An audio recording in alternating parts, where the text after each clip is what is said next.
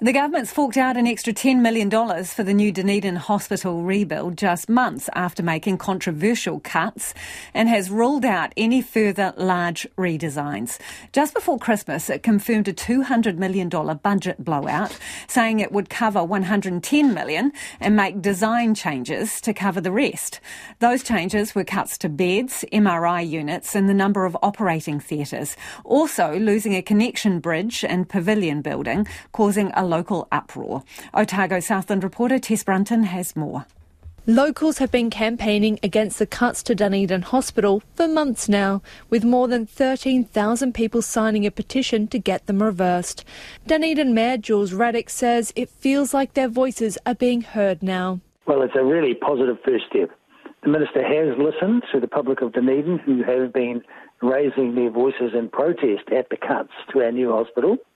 And it is fair to say that the Minister has listened. Today's announcement won't change the number of beds or operating theatres at the new Dunedin Hospital.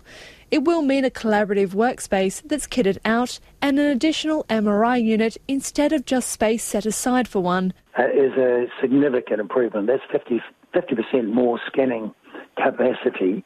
And, you know, the MRI scanning is a significant constriction to patient flow in any hospital. But while it's progress, he says the fight is far from over. The aim of the exercise is to reverse the cuts, and so $10 million of cuts have been reversed so far, and there are some others that need to be resolved. So we'll be carrying on in the interim until we know the finer details of all of the other cuts that have been announced that have not been discussed today. New Zealand Nurses Organisation President Anne Daniels is delighted to hear the government has committed to not making any further large redesigns.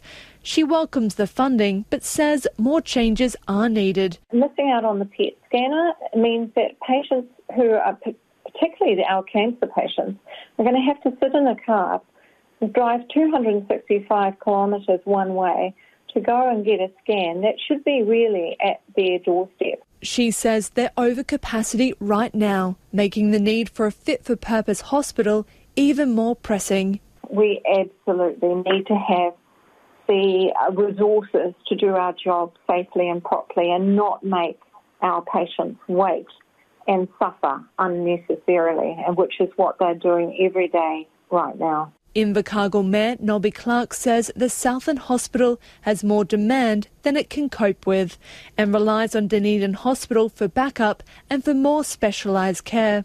Last year, he went to Dunedin Hospital for a cancer operation, expecting to be in there for 3 days post-surgery. And I got discharged the following day when I was still quite unwell, on the assumption that I would sit in the motel for a couple of days before I came home to Invercargill. And when I inquired, it was because they needed the bed that I was in for some further surgery that was happening on a Saturday. He says the new Dunedin Hospital needs to get all the beds it requires to avoid that happening. He wants the government to completely reverse the cuts. The Health Minister says an additional $97 million has been earmarked for the data and digital infrastructure needed to make the new hospital operational.